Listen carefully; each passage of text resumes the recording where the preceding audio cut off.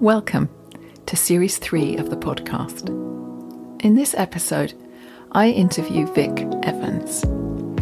Vic is a skilled body worker. She's also a movement teacher. She teaches yoga and a very dedicated practitioner, always learning new skills and techniques and working really hard to make sure she can meet and match her clients' needs. Now, Vic is also a linguist, and she did the Mapping Your Archetypes Profile course 21-22, and it was a fascinating journey for her. And in this interview, she really discusses how she applied the work and what a difference it made in her everyday life to have expanded her own repertoire to include the language of archetypes. It's a great listen, and I hope you enjoy hearing it as much as I did. How are you, Vic? I'm really well, Jo, thank you. How are you? I'm really well too, actually, and delighted to be with you, and wanted to ask you if you'd be willing to share your experience over the last year of doing the MAP course, Mapping Your Archetype Profile.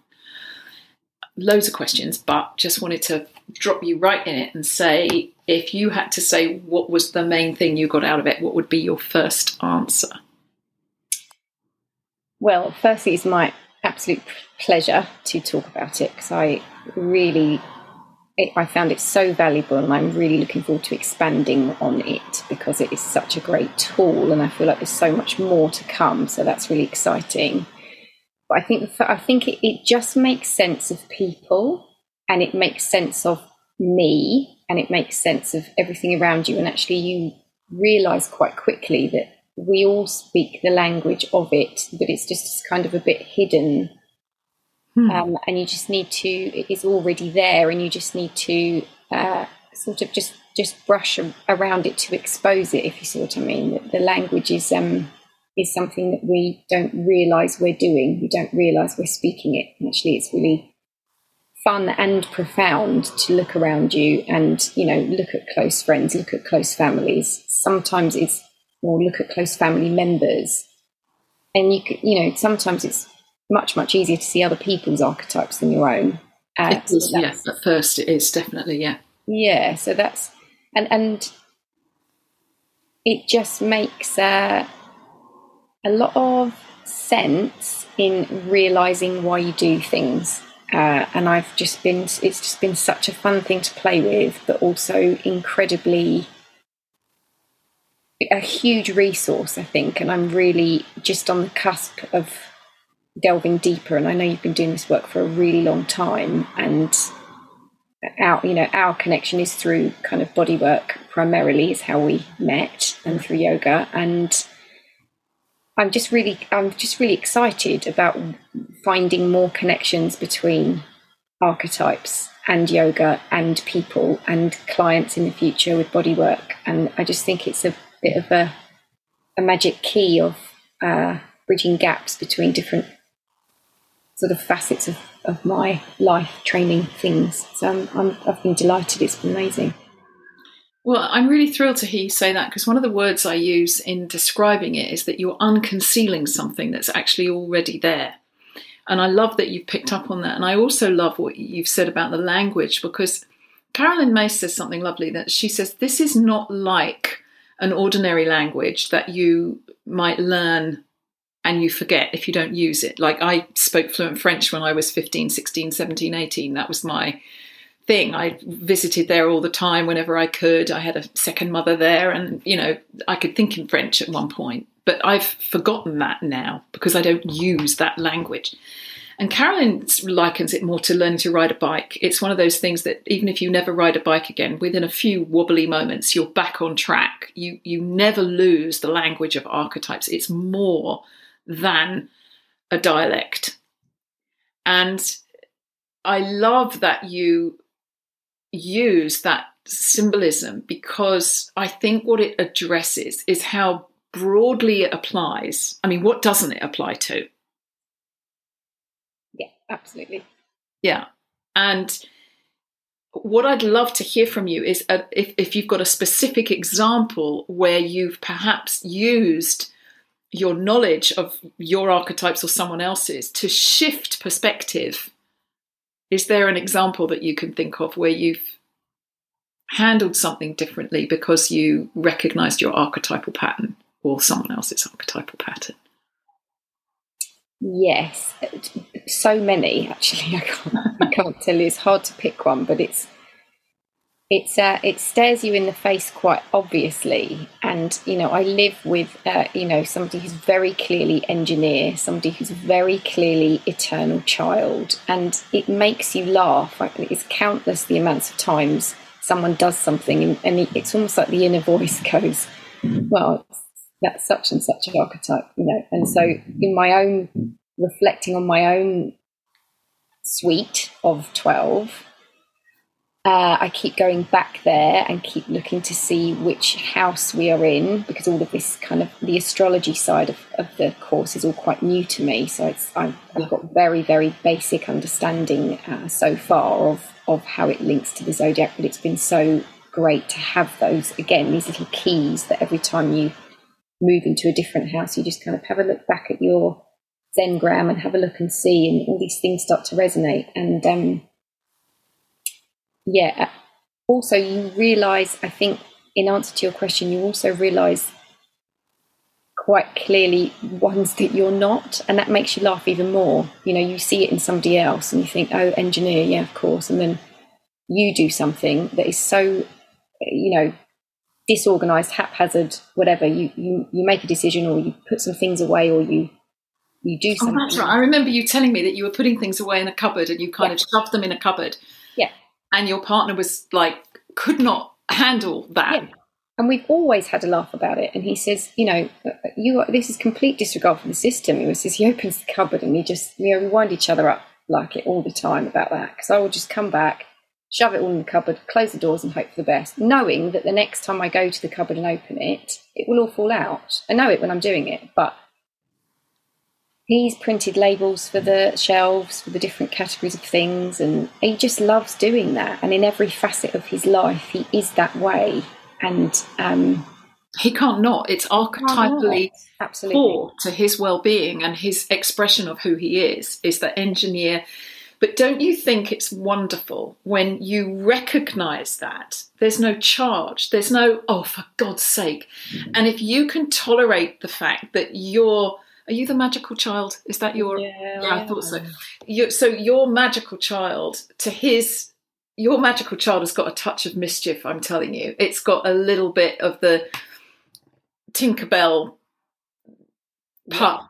There's an edge of eternal child. I think I remember we had a conversation where we weren't quite sure at one point whether you had the eternal child or the magical child, and it's probably a mixture of both. But you have that little mischievous, like, well, let's raise the game here. If I just do what he wants all the time and I just keep all the cupboards tidy, life would be so boring in your house because everything would be put away where it belongs. There would be no sparkle. Yeah. And that isn't a ticket to, go out and then deliberately disrupt somebody else's archetypes. But don't you think that the recognition of those patterns somehow makes it fun just to be the way that you are and accept the way that you are? And obviously I'm using this symbolically. There's more serious things to reflect that into than what's in the cupboards. But I've been in households where the anger between partners in a household, because you never do what I want you to do. Why can't you just do what I want you to do? Whereas when you take it all archetypally instead of personally, don't you think there's a difference? There's a shift.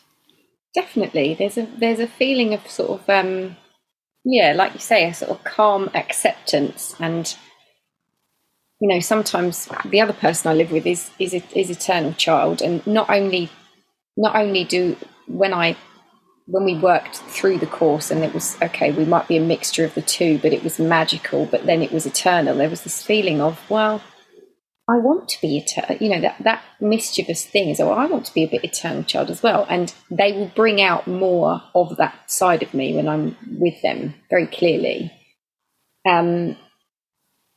and it's really fun. It's really fun. It's really fun work. It's very profound, and it's really exciting. And the people who are called to it there's just a really, for me, there's that magic in me kind of unlocking and unpicking all of that stuff, and people having these lovely realizations throughout, and that, yeah, you can just kind of be a bit more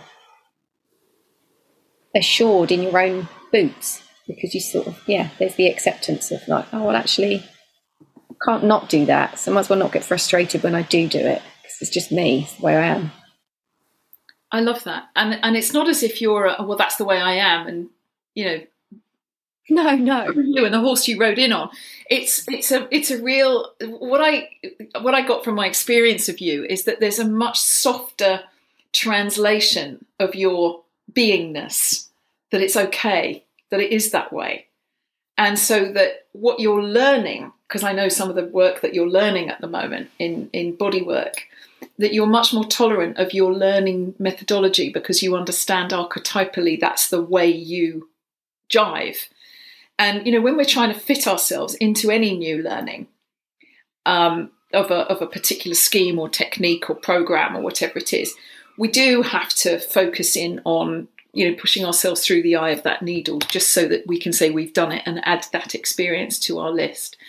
But do you think there's a more compassionate bandwidth when you know your archetypal patterns and you know that you're just dealing with other people's when you're dealing with other people? Yeah, definitely. Yes, absolutely. There's a what's the word? A settling feeling about it. You can. It's the taking the things not so personally. I think you nailed it earlier. You look at it from a less attached place of, oh, they didn't do that or say that because of this thing. It's just their archetype at work, their archetypes at work. And actually it unlocks a lot of things about, tolerance is a bit of a strange word to use, but it unlocks a lot of things about, family and the way they are, which sometimes can frustrate us to the moon and back for various reasons, because of the closeness and that funny thing that family is to everybody. But everyone's sort of mostly trying their best, aren't they, when you come back to that?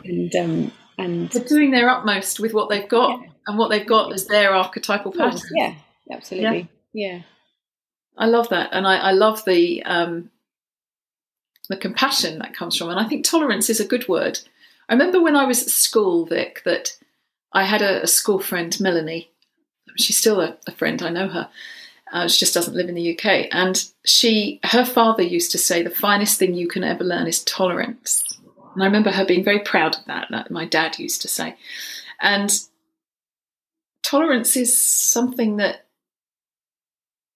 we don't all have a lot of these days. I think a lot of us are frightened and stressed and concerned, and when you're in a car and you don't move on the lights the minute they go green, someone hoots you almost immediately, beeps a horn, And I think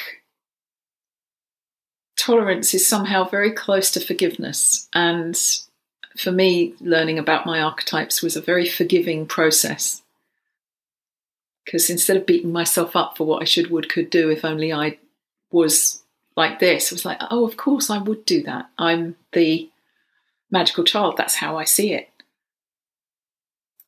I have had a father and have a son that both have the eternal child archetype. And knowing that has saved me so much frustration. I can't even begin to tell you. Just knowing that, oh, of course, it's the eternal child. You would see it like that. Yeah. And you just find yourself responding rather than reacting. Does that make sense? It's affirming, isn't it? It's an affirming thing. And the frustrations with the way you or other people do things just are slightly more diluted and more dissolved. There's a bit, I like that word, there's a bit of forgiveness there of either cutting yourself some slack or cutting somebody else some slack, I'm so glad that's happened for you. And just to kind of finish up our conversation, is there anything that you'd like to say to anybody else that's considering doing the course? What would you say to them?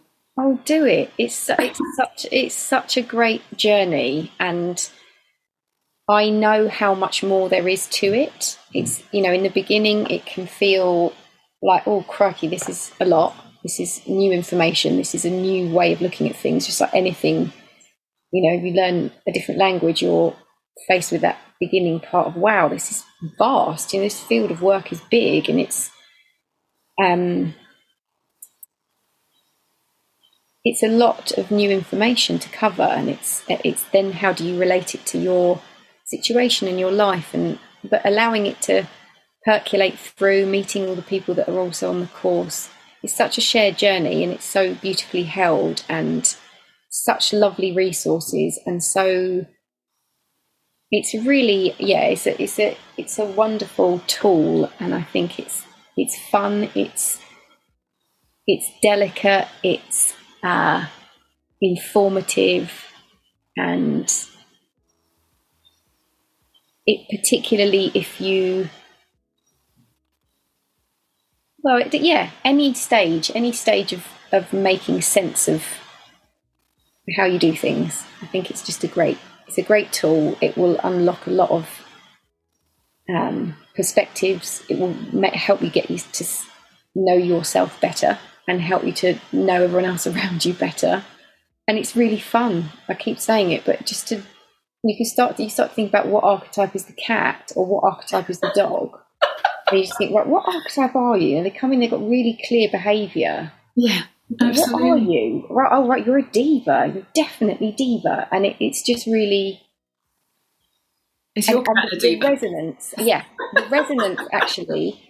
The resonance of the things that, this is the other thing, it holds these tiny mirrors, and the resonance of, you have your suite of 12, but when you see other people's archetypes very clearly, we all have a bit of everything, don't we? We're not it's not this kind of set thing where you have 12 and that's your lot, but there's these kind of glimmers and grins, because you recognise tiny reflections of someone else's archetype in your own behaviour sometimes.